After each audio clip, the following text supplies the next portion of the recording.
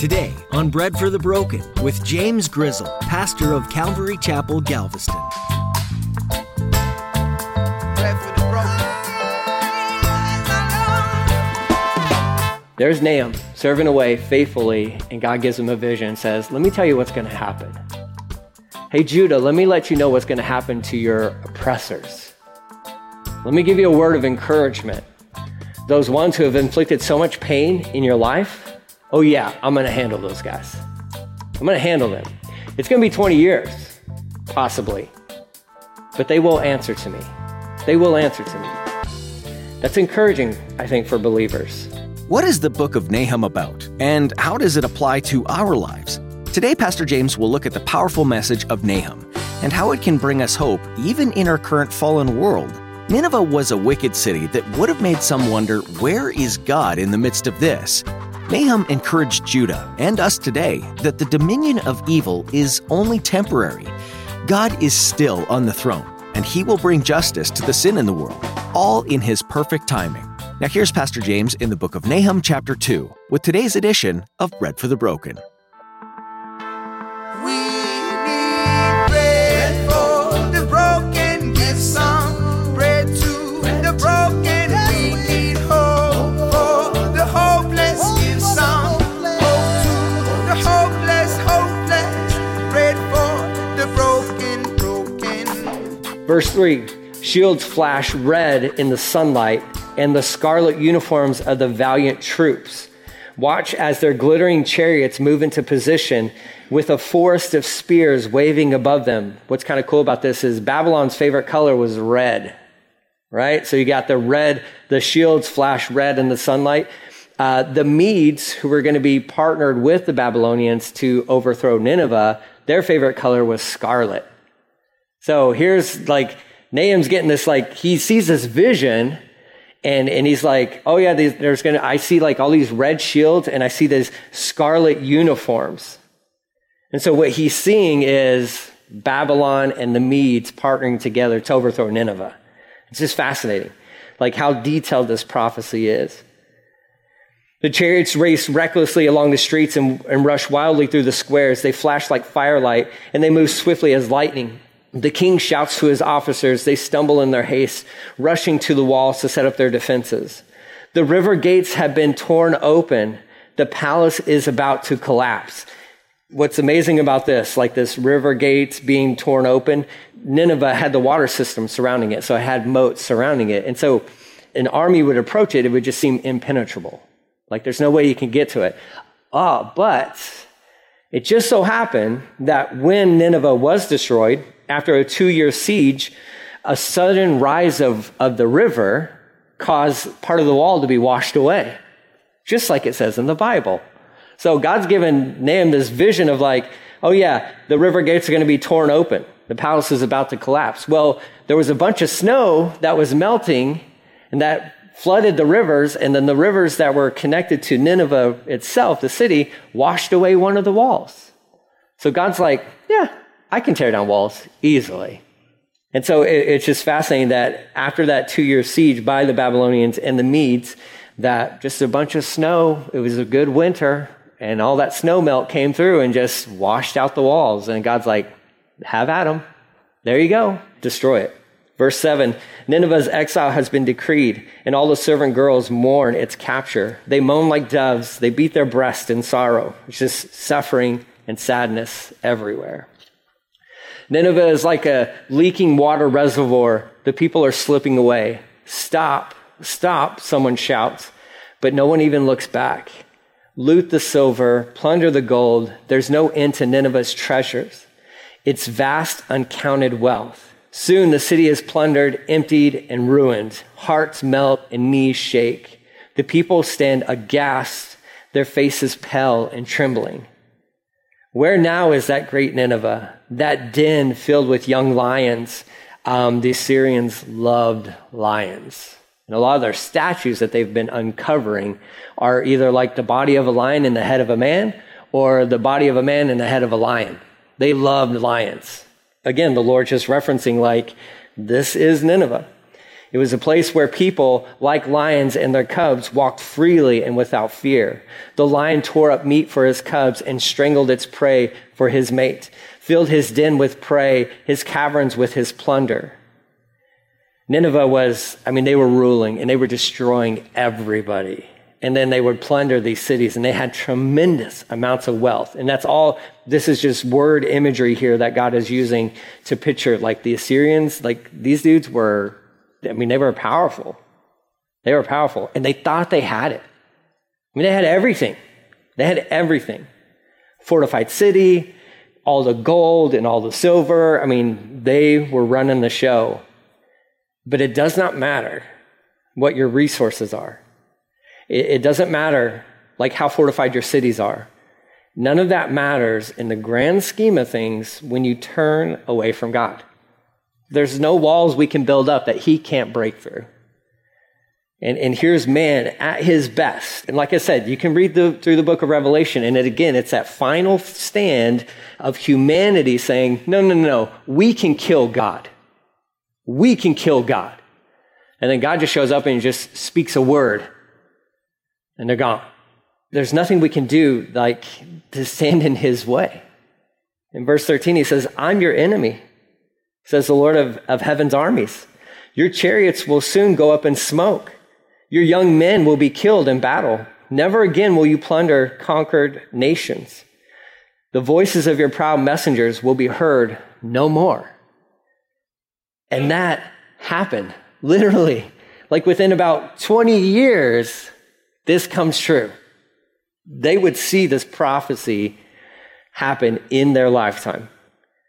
Verse 1 of chapter 3. This is where we get our other bookend to let us know historically when these events were going down. And I love history, and I love it when the Bible includes different markers in there, and you're like, oh yeah, I read about that. And then you got that, and then you got this event, and it just points you at like a bright arrow that like you can trust the word of God. You can absolutely trust the word of God. So verse 1 of chapter 3, it says, what sorrow awaits Nineveh, the city of murder and lies. She is crammed with wealth and is never without victims. Hear the crack of whips, the rumble of wheels, horses' hooves pound, the chariots clatter wildly. See the flashing swords and glittering spears as the charioteers charge past.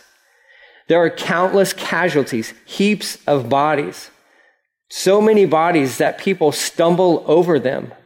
All this because Nineveh, that beautiful and faithless city, mistress of deadly charms, enticed the nations with her beauty. She taught them all her magic, enchanting people everywhere. So she turned away from God. She turned to God 150 years prior to this, but then quickly turned away from God and then went on a rampage, a violent rampage against other nations. And then not only just like decimating people, piling up heaps of bodies, but was also spreading influence everywhere she went with witchcraft, basically. Seducing nations, seducing towns. And God's like, well, there's a price to pay for that. You're going to be held accountable for that. So as a nation, nations will be held accountable for that. Individuals will be held accountable for that because Jesus referenced this in the Gospels when he was talking about little children. And if you lead little children astray, at that time for a bunch of Hebrew Jewish fishermen, like one of the most like craziest ideas of like tie a millstone around your neck and toss yourself into the sea. But like for them, that would be like, number one, they don't like the sea. They don't like the sea at all. But for that, like they're like, that's kind of extreme. And Jesus is like, exactly. Because that's how I take it. You want to mess with little kids? It's not going to go well with you.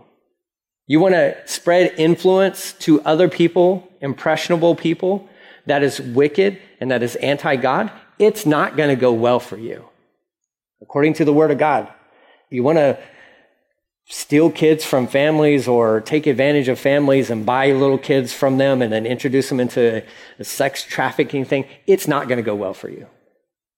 And what we need to remember is Justice might not happen here in our time frame, but justice is coming. It is coming. Well, then what do we do? Well, pray, minister, reach out, support the ones who are fighting those battles. He's like, but I got the bad guys. I'm going to handle all of it. I'm going to handle all of it. Because there's cries that go up to God. And I believe most of the cries that are probably rising up to his ears right now are cries from little kids. And he hears those cries. And he will answer those cries. So Nineveh they were just as guilty as any other civilization on this planet. It's nothing new. They were leading people astray. And even the book of Jonah gave us an insight into that, because the reference there towards the end of Jonah was you have 120,000 individuals who can't distinguish their left hand from their right hand, which would probably be more than likely be a reference towards children. And so there were possibly 120,000 children living in Nineveh. So what are they doing? Well, they're influencing them with violence. They're influencing them with this wickedness, enchanting people, well, not just in their own town, but everywhere. There's a price to pay for that. Good news is, at least from where we're at in history, for Nineveh, it's too late. Time was up. But where we're at in history, it's like, well, there still can be repentance. There still can be repentance. The clock hasn't stopped ticking just yet. But man, I think we are in that final, feels like last seconds kind of a thing. Just that thing of influence. It's such a powerful thing. And there's so much accountability that goes with that. We have to, even as a teacher, this is something that I try to stay present, concerning my mindset of like teaching the word of God. There's influence that comes with that. And I have to check myself all the time. Verse 5 of chapter 3, he goes on, I'm your enemy. This is a repeat. He's letting them know, I'm your enemy. I'm the guy who's coming after you, says the Lord of heaven's armies. And now I will lift your skirts and show all the earth your nakedness and shame. Kind of this humiliation thing. I will cover you with filth and show the world how vile you really are. All who see you will shrink back and say, Nineveh lies in ruins. Where are the mourners? Does anyone regret your destruction? Here's our historical bookend here. Are you any better than the city of Thebes? It's a city in Egypt, situated on the Nile River, surrounded by water. She was protected by the river on all sides, walled in by water. Ethiopia and the land of Egypt gave unlimited assistance. Nations of Put and Libya were among her allies. Yet Thebes fell. Her people were led away as captives. Her babies were dashed to death against the stones on the streets. Soldiers threw dice to get Egyptian officers as servants. All their leaders were bound in chains. Thebes, or Thebes, however you want to say that, I think it's Thebes, but it fell in 663 BC. So we know that this letter had to have been written after 663 BC, okay? We also know that it had to have been written before 612 BC because that's when Nineveh was destroyed. So there's your window, 663 to 612 BC. That is the window of when Nahum was serving as a prophet. And so within that window, you have three kings representing Judah, right? So I've already referenced that. Hezekiah had passed away, so you got Manasseh, you got Amon, and then you have Josiah within that window. You also have three kings representing Nineveh within that window as well. Wicked dudes. It's just a beautiful thing where Nahum shows up and he's like, hey, remember the city that you destroyed? Because it was Nineveh. It was the Assyrians who destroyed it. He's like, are you any better than them? What you did for them, God's going to do to you. So he's like, you guys don't stand a chance. And that's where they got a lot of their wealth from, was they destroyed many other cities, but Thebes was one of those rich, wealthy cities that they got tons of plunder from those guys. So it's beautiful when the history happens and you just see like, oh, okay. So this happened on that day. We know that factually. And then we know Nineveh was destroyed on this date. We know that factually as well. And so in between there is There's Nahum serving away faithfully, and God gives him a vision and says, let me tell you what's going to happen. Hey, Judah, let me let you know what's going to happen to your oppressors. Let me give you a word of encouragement. Those ones who have inflicted so much pain in your life, oh yeah, I'm going to handle those guys. I'm going to handle them. It's going to be 20 years, possibly, but they will answer to me. They will answer to me. That's encouraging, I think, for believers, because the world's not going to get any easier for us. If you're a Christ follower, if you've ever bought into the lie that, man, it just gets all easier once you give your life over to the Lord, let me tell you, in the last days in which we are living, it is going to get harder for you. The temperature will get turned up. But I know this, the Lord knows how to deliver his people. The Lord knows how to bring justice to those who have had pain inflicted upon them. He knows how to do that, and nobody can do it better than God. Nobody can do it better than him. Verse 11, the last little bit of this. He says, and you, Nineveh, will also stagger like a drunkard. You will hide for fear for the attacking enemy. All your fortresses will fail. They will be devoured like the ripe figs that fall into the mouths of those who shake the tree. Just shaking the tree and the fruit just falls off is basically saying, he's like, you're going down. You're just going down. Your troops will be as weak and helpless as women. Look, this isn't like a slight against women at all, okay? We're talking like militarily, though, like as soldiers. Back then, you weren't going to have really women enlisted in the army, okay? That's just how it was. I'm not saying it's right. I'm not saying it's wrong. That's how it was. And so God is making a reference here of like, your men who should have the broad shoulders, like the dudes who should be dudes, like men, right? Like you'll be cowards. And not that women are cowards, but he's saying you're not living up to who you are made to be. Your men they're just weak. They're helpless. They should be running to the battle to fight, but yet they're hiding out. They're hiding out. And in fact, if you can elaborate a little bit more on the word picture here, it would be almost as if that, like if the building's on fire and, and there's a guy in there and there's women and children, he's pushing those ones over to get out of the burning building, right? Like he's despicable in that sense, right? You should be, if the boat's going down, you're looking out for the safety of other people, right? If you're like a man, and yes, I think we still need men in our culture today who are like, I'll go down with the ship if that means that other people get to survive, right? Like I'll run into the burning building if it means that we're rescuing souls. It's not like, hey, let me push these people ahead and why don't you go do it? Or let's send the kids into the fiery building and maybe they can save the culture, right? No, it's like, let's run into the building. In Nineveh, it's the opposite. When judgment showed up, they were like, I'm out.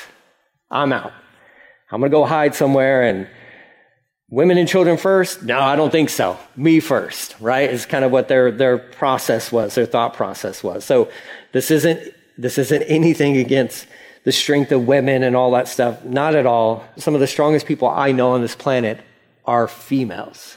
And one of them happens to be my mom, right? Because she had to raise 4 kids by herself, like strong. She's also super stubborn. And that's probably where some of that strength is. But the Lord he's just painting this picture for them of like the state of Nineveh.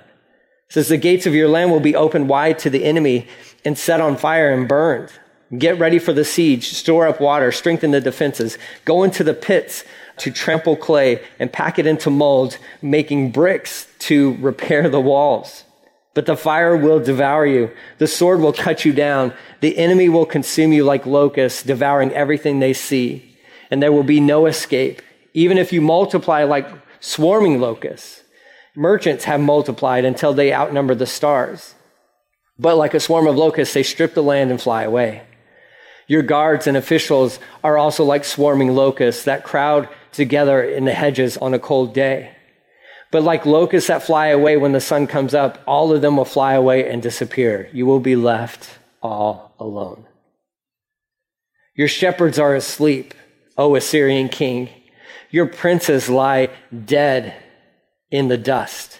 Your people are scattered across the mountains with no one to gather them together. There is no healing for your wound. Your injury is fatal. All who hear your destruction will clap their hands for joy. Where can anyone be found who has not suffered from your continual cruelty? And that's how he ends his letter, right? And you're just like, time's up. They would fall within about 20 years. The most agreed upon date, really is 612 BC. And God lets him know, I gave you a chance. He also let the inhabitants of Canaan know when Israel was as Hebrew slaves in Egypt, he gave them 400 years. And what influences did he have in the country and all that stuff, I don't really know, but there were influences that were there. So we weren't without an excuse, so to speak. But then the 400 years are up, and it's like, okay, I'm bringing my people back, and this is their land, and you're done, because the clock it's over. A loving God has to administer justice within our world. He has to. And so we can read through the book of Revelation, and it's a hard pill sometimes to swallow when you think of all the destruction and the death and all that. But my goodness, how much time have we had post-crucifixion and resurrection of Jesus? We've had over 2,000 years. And humanity is just bent upon, we're going to do it our way. Just know that the clock will run out, though. And when it does, there's a bill that has to be paid. It has to be paid. So with Nahum, his is message of judgment. You got Jonah, message of mercy. Just two beautiful kind of contrasts there. The same city. Nineveh was destroyed, like I said, so much so that, again, it was forgotten. And still to this day, it's like, what's Nineveh? Who's Nineveh? Nineveh was a great city. I don't know anything about Nineveh. Oh, that's that dirt hill out there in the Middle East? Yeah, used to stand proudly. The same thing for Babylon. They're digging up Babylon as well and, trying to rebuild, that city. And that city, maybe physically, yeah, I'm sure it's physically too within Revelation, but definitely spiritually makes a rise again. But Nineveh, never again. It's done. It's done. And even if people wanted to try to revive Nineveh, God's like, you're just done. I give you a chance. And the clock is up on that. So an interesting little prophecy there from Nahum, just a faithful guy who was used by God. He was given a vision, and that vision was, again, it was written for Israel, but about Nineveh. And sometimes that's what the Lord does for us. He can communicate a message that is for you. It may be about this thing, but it is for you. And hopefully it's a message of encouragement, because I can guarantee you, if you lived in Judah during this day and Nahum was walking through and he's like, hey, I got this vision. Let me tell you about this vision from God. They would be celebrating that. They'd be like, wait, so God's going to conquer our enemy? Yeah. I want more of that good news, okay? That's the takeaway we should all have concerning the Word of God is like, wait, so God wins in the end? Yeah, he wins in the end, okay? So yeah, we celebrate that like, oh, phew, man, that's good. Because I didn't think anybody could beat that enemy in my life. Oh, they're nothing. They're nothing compared to God. That enemy, that thing, that whatever, doesn't stand a chance. Doesn't stand a chance. I wish I knew what the expiration date was on some of these things, but nobody knows. But what we do know is God wins in the end, always. The hopeless, pray for the broken. Thanks for joining us today on Bread for the Broken with Pastor James Grizzle. We're currently in a series called Major Messages from the Minor Prophets. Don't let the word minor fool you. Normally, its definition is widely known as not important, but that's not the case here. Many men from days of old spoke about the faithfulness of Jesus and his power to bring wayward souls back to him. Despite all of their poor choices, Jesus used different prophets to speak the saving truth of his righteousness into their lives. If you liked what you heard today, you have an opportunity to share it with others by making a donation to this ministry at breadforthebroken.com. Once you're there, simply click on the Donation tab. Feel free to explore other teachings by Pastor James as well. Bread for the Broken is a ministry out of Calvary, Galveston. If you're looking for a church that you can call home, or you simply want to connect and pray with somebody, we'd love to be that for you. You can get in touch with us by filling out the contact form at our website, breadforthebroken.com. Interested in visiting us at one of our services? Well, you have two options available to you, Sundays at 10 a.m. or Thursday evenings at 7 p.m. If you can't get there, we invite you to use our Facebook live stream. We'd love to connect with you because there's hope and healing in Jesus. Our time is up for today's edition, but we'd encourage you to tune in next time to hear more about these prophets that had major messages from God. Join us for more wisdom that comes from the Word of God right here on Bread for the Broken. Let me paint the picture of humanity.